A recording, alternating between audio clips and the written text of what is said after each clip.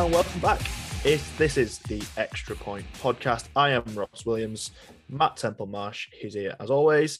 And it's week six already of the NFL season. We're going to talk about a bunch of games from this week's slate and also reflect very briefly on week 5 because we had a little bit of success and listeners' previous episodes will be aware of that. Matt, first of all, how are you doing? Welcome. I'm very good. Thank you. Yeah, a couple of winners for yourself last week. Yes, all thanks to the Cowboys D and the lack of the Rams offense. Matthew Stafford threw a pick, which was very good news for me. And then I also backed the overs in the sack line. So that's just the Rams offensive line not getting the work done. They are actually, in terms of fantasy football, they are the best team to have a defense against, which who would have thought that? Wow. It's pretty poor. But yeah, a couple of winners for yourself as well, Ross. Yeah, managed to grab a couple. The London game, which is always nice. Really kind of got the Sunday off to a flyer. We talked all about that Giants +8 number being far too big. Proved to be. Didn't even need any of the 8 in the end. No. Got get the minus. Get the minus next time. Yeah. Got the win of the Packers very comfortably in the end. So yeah, Giants +8 flew in nice and early in the Sunday. And then in the 6 p.m. slot as well, the Patriots certainly didn't need... Well, -3, they could have stretched it a lot further as well. A huge win over the Detroit Lions, blowing them out. Fancied that all week long. Fancied against the Detroit defense, and that came to pass. So yeah, a couple of winners, a couple of near misses on the other two as well. But yeah, let's kick on. Let's get some big ones this week. I know we've got plenty to discuss. Right, let's talk about TNF, or should we actually, once again, TNF is just not delivering. Washington Commanders, Chicago Bears, what a dreadful game. Couple teams for the no-bet list? I think so. I think it's time to induct a couple more. We've got Nathaniel Hackett's Broncos on there. We've got the Steelers on there. Welcome the Chicago Bears and the Washington Commanders to that list. A 19-point game in total. If you had the unders, congratulations. I guess that is the element. If you don't want to have them on the no-bet list, just bet the unders in all these games because they're pretty terrible. Carson Wentz, less than 100 yards passing this game. Prime time. Just not what anyone needs.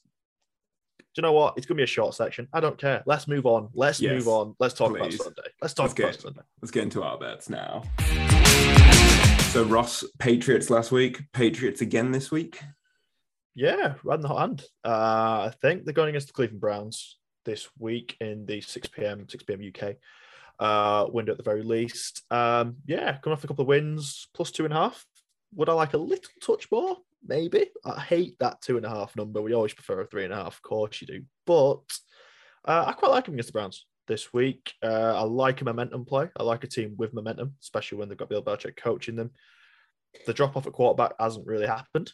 With Bailey Zappi, he's done a great job. Could even be Matt Jones back in this week again anyway. He has been doing a little bit of training this week, but I'm not overly worried. This is going to be a run game. It's going to be a run game on both sides. The Cleveland Browns can run the ball very, very well, but so could the Patriots. Certainly over the last couple of weeks. Damian Harris has been out. Ramondre Stevenson, second-year running back, done a very, very, very good job. 161 yards last week. He had an absolute storm. I think he averaged about 6.4. Yeah, 6.4 yards per carry, I think it was last week. Will the Browns be a little bit more effective on the ground? Yes, probably. But I think from a defensive point of view, I just look at one number and I just think this gives the Patriots a great chance. The Browns have conceded 8 touchdowns to running backs this season so far. There's only 3 teams that have conceded more than that. They are a little bit leaky on that side of the ball. They've got a good front 7 generally in the middle of the field, but once he kind of gets in that red zone situation, not great. And a guy like Stevenson, he's going to have a lot of success against that. On the other side, the Patriots conceded just 2 all season long, 5 games in. Nick Chubb's a whole animal. He really is. He's a real beast. But you've got to go with the numbers, and they've only conceded 2 in 5 weeks. I like the Pats to at least keep this one very close, and they're on the right side of the handicap in that sense. So I'll ride the Pats, and getting a little bit of momentum going. I like it for them. Where are you going first of your tip this week? I'm going Mike Evans. Tampa Bay against the Pittsburgh Steelers, and Steelers are just not looking good at the moment. They've conceded 25.6 points per game. That's the 6th most in the NFL.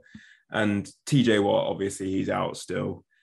He's everything to that defense, but there's a ridiculous stat that I found. Since he was drafted by the Steelers and came into the team, whenever he's been out injured, they've lost every game. They're 0-8 when TJ Watt has not played. That just, how is that feasible? How is he that important to everything about the team? It just doesn't make sense.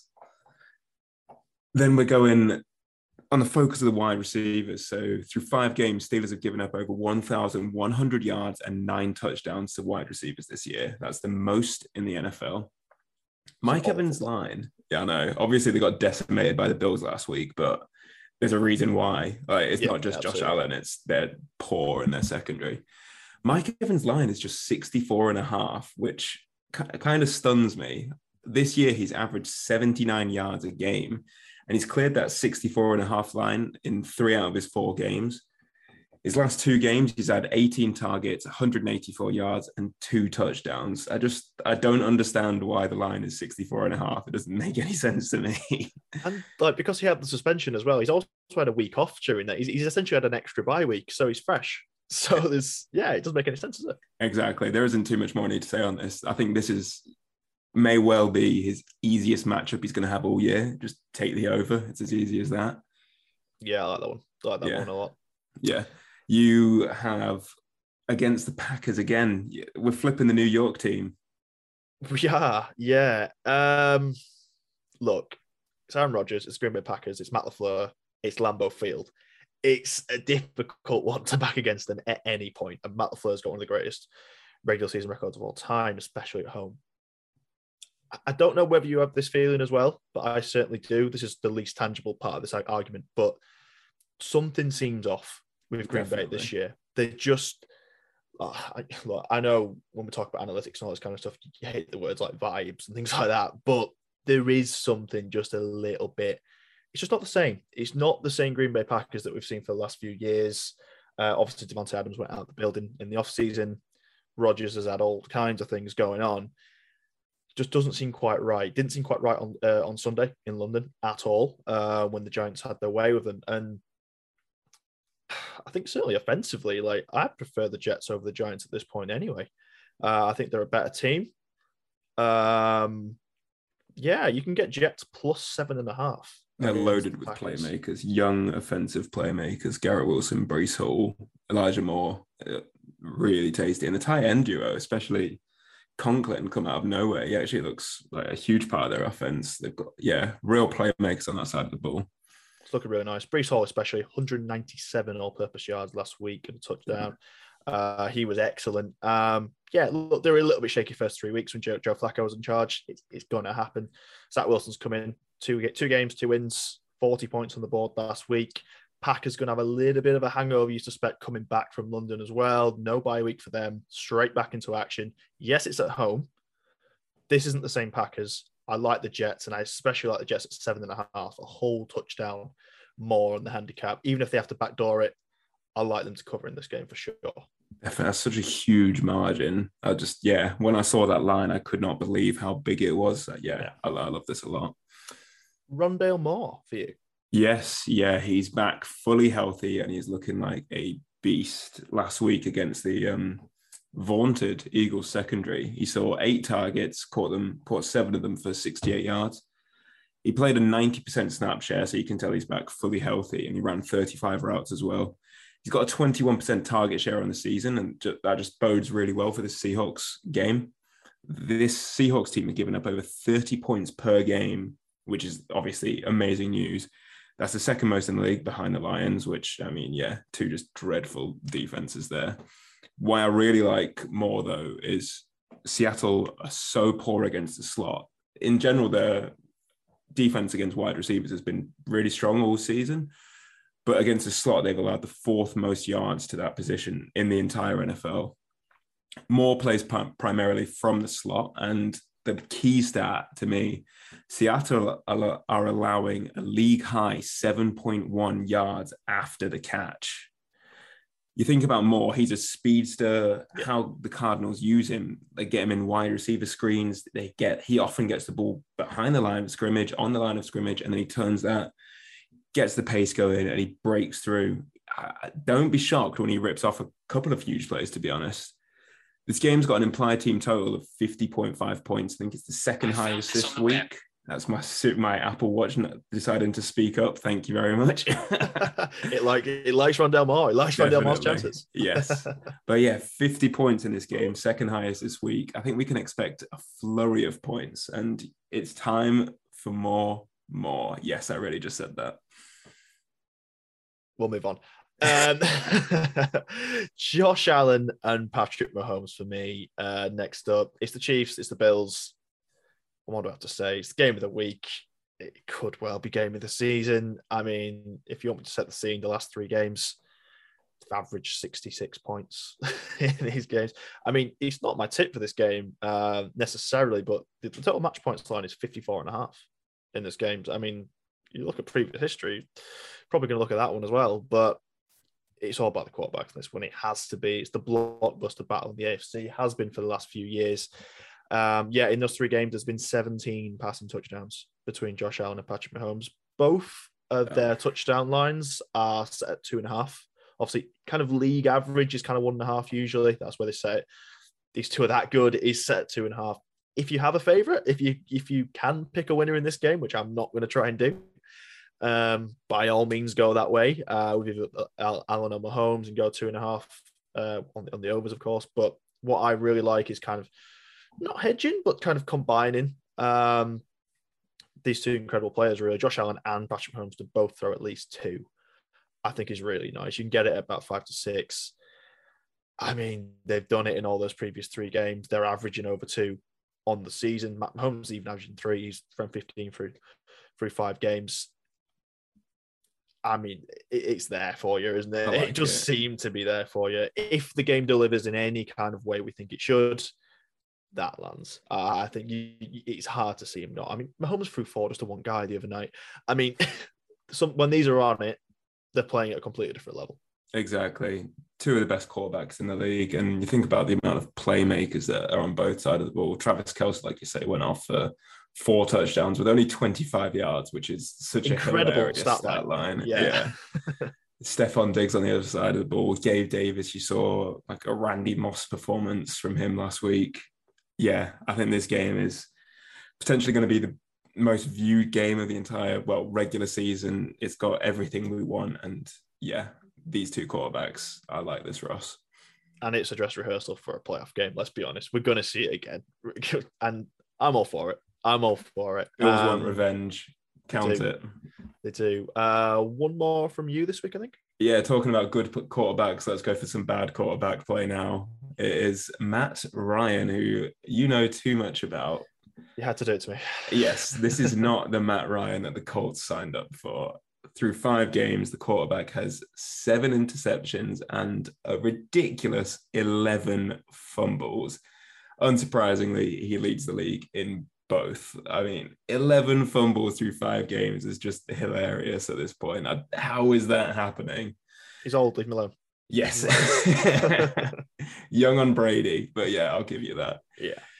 I think it's his offensive line. He's been sacked 21 times this year, and they're really struggling, which is so surprising. You think kind of like 2 years ago, the Colts offensive line was held as probably one of the best in the league, and how it's fallen down this much is really surprising. Yeah, I mean, for context, I think it is the highest paid in the NFL in terms of an offensive line. And it's interesting. Obviously, I've got a kind of vested interest in it.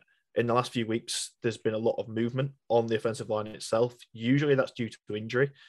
This has not necessarily even been due to injury. It's just been due to lack of performance from certain players. There is a couple of knocks on there as well, but yeah, they just can't get it going at the minute. So yeah, I can completely understand where you're about to go with this one. Exactly, yeah. This bad offensive line play is leading to more pressures on Ryan, more errant throws, and ultimately more turnovers, which is what we're seeing. This week, the Colts face the Jags, and they're quietly one of the best defenses in the league out of nowhere. On the year, they've got 7 picks. That's tied for second most in the league. And bar last week against the Texans, who, to be honest, didn't throw the ball all too much. They've had a pick in every single game. You go back to week 2, they've already faced the Colts, and it was dominant. They had 5 sacks and 3 interceptions in a shutout. Yes, a shutout. I think it was 24-0. There's real value in backing Matt Ryan to throw a pick here. I'm not going to go for 3 again, but you can get at least one interception at 5-6, which to me makes a lot of sense. Yeah, it really does. And even as a Colts fan, I do prefer our chances in the game this week. I do. I think it will be much, much, much closer than it was earlier in the season. But yeah, the writing's on the wall for Matt Ryan, I'm afraid. It really is. Even the players are starting to turn against him. Nyheim Hines had a subtle dig. I don't know if it was at the GM. I don't know if it was at Ryan, a bit of everybody, but too much quarterback turnover. There's some discontent, let's just say, within the Colts roster. And I think for a lot of the players, it's kind of warranted as well. It is warranted. Yeah, exactly. Finally, Ross, the Dallas Cowboys, Cooper Rush, Micah Parsons. Let's talk about it. Primetime football for the first time this season on this podcast, I think. I'm looking at the SNF game. I'm looking at Sunday Night Football. I'm looking at Cowboys and the Eagles. Yeah, Cowboys, Cooper Rush, Micah Parsons. You kind of just nailed it, really, in terms of my justification for this game. Cooper Rush is the justification. 5-0 on his career, Cooper Rush. Yes. No, first point is my overriding point is it doesn't really matter who's a QB, really. But Dak Prescott may well be back for Sunday, and obviously that'd be a boost in itself. Although from a Cowboys perspective, I wouldn't want them to rush him back. Pardon the pun. Didn't even mean that one. I didn't even pick up on that. There you go. Look, the Eagles 5-0, the final undefeated team in the league. Are they a special football team? Very possibly. Are they, at the moment, likely to be a real super contender? Yes, I think they are. Much like the Jets-Packers line, 6.5 points is too much in this game, especially on primetime. Primetime, as we discussed at the top of the show, primetime games have been low scoring, are traditionally low scoring compared to games in the 6 and 9 window. There's too many points, 6.5. I really think it is. And there's good justification for the Cowboys. They're a momentum team. They're 4-1. They're riding very, very high. Maybe not just quite as high as the Eagles, but their wins have arguably been more dominant in the last couple of weeks. The Eagles just dispatched the Arizona Cardinals, and a slightly better Matt Amendola kick that goes to overtime, and definitely. And who knows? When they played that montage, I could not believe it. Seeing Matt Amendola's kicks pre-game, I was getting excited, thinking, "Oh, it's about to go to overtime." And then lost all hope in that immediately. It was over as soon as he took on the field, I'm afraid. It's all about the matchup for me. And that particular matchup is the Cowboys pass rush, as you talked about at the top of the show. Gave you a couple of winners last week versus this Eagles O-line. If there is an Achilles heel on this Eagles team, and it's not as far as an Achilles heel, really, but it is the offensive line. That is where the level of weakness is. Jordan Mailata was out last week against the Cardinals. He's not guaranteed to play this week. Even if he does, he's not going to be 100%. His replacement at left tackle last week gave up 6 quarterback pressures on Jalen Hurts. Jalen Hurts, although he's playing to an excellent level, arguably even MVP level, he's getting up there towards where Lamar Jackson and Josh Allen are at the moment with what he's doing on the feet. Interestingly, his sack rate is up this year on 2021. He's actually taking more sacks on dropbacks this season. He's on pace to smash his sack record from last year. He's taking a little bit more pressure. The Cardinals front seven is okay. It's not the Cowboys front seven. It's not the way they've started. DeMarcus Lawrence is expected to play despite a questionable tag. I mean, his comments in the press, he's definitely going to play. DeMarcus Lawrence has been very, very good. And then Micah Parsons, man, you talked about him. There are 7 players in the NFL ranked higher than him by PFF at the moment. That's across positions. That's offense, that's defense, that's special teams. A 90.5 PFF rate at the moment. He's special. He's incredible, is what he is. Signed as a linebacker, he's now very much in the edge position. He can play wherever he wants. He's tied first in the league for sacks with 6. I checked his defensive player of the year odds before this podcast. He's evens in most places. The closest to him is 6-1 to be defensive player of the year. That's Nick Bosa, by the way. Back the value with Bosa there. He is leading all the stats. It's just the injury, but we'll hope he's not injured. The value is Micah Parsons. He's pretty superhuman on that Cowboys defense, and he's gonna he's gonna be up for it as well. I mean, the incredible thing about Micah Parsons, why you love him so much, is not only he's an incredible athlete, an incredibly productive player, but anyone who watched him last week, he clearly fought through a knock. In any other situation, any other player would have taken themselves out with that game. He battled through. he wants to play for these Cowboys. He wants to win football games. He's definitely going to want to win in Philadelphia on prime time, I'll tell you that. And the matchup's nice for him. Could be a much longer night than usual for Jalen Hurts, I think. I'm not going to say the Philadelphia Eagles aren't going to win this game. They're 5-0 for a reason. They've got a very good offense, don't get me wrong. And the defense isn't too shabby either. But 6.5 points, it's a lot. And I do like the Cowboys to cover the spread and at least keep this close. If you look around what pundits, analysts are saying, you're not finding many that are saying the Eagles are winning by more than kind of 3 points in this one. No, definitely. You think about the Cowboys, they've only allowed opposing teams to score 1 touchdown per game through their first 5 games. So a spread of 6.5 is really generous to the Cowboys. And Jalen Hurts this year, he's obviously been a great quarterback, but if you look at his stats when he's getting blitzed, they fall off a cliff. He is one of the worst quarterbacks when it comes to percent, like drop off in stats when pressure is by blitz. So you expect the Cowboys to utilize their pass rushes, add more, getting pressure to him, and seeing a drop off in Hurts. Like you say, I'm not sure I'd take money line with the Cowboys, but 6.5 points when the D is that good, serious value in that. That's the thing. I think that's the way I think I mentioned it a little bit last week as well when you talk about these really high lines. I agree. I wouldn't take Dallas Cowboys money line, but in the same sense, I wouldn't be fully comfortable taking Eagles money line either. And that's where the spread comes in, especially when it's as high as 6.5.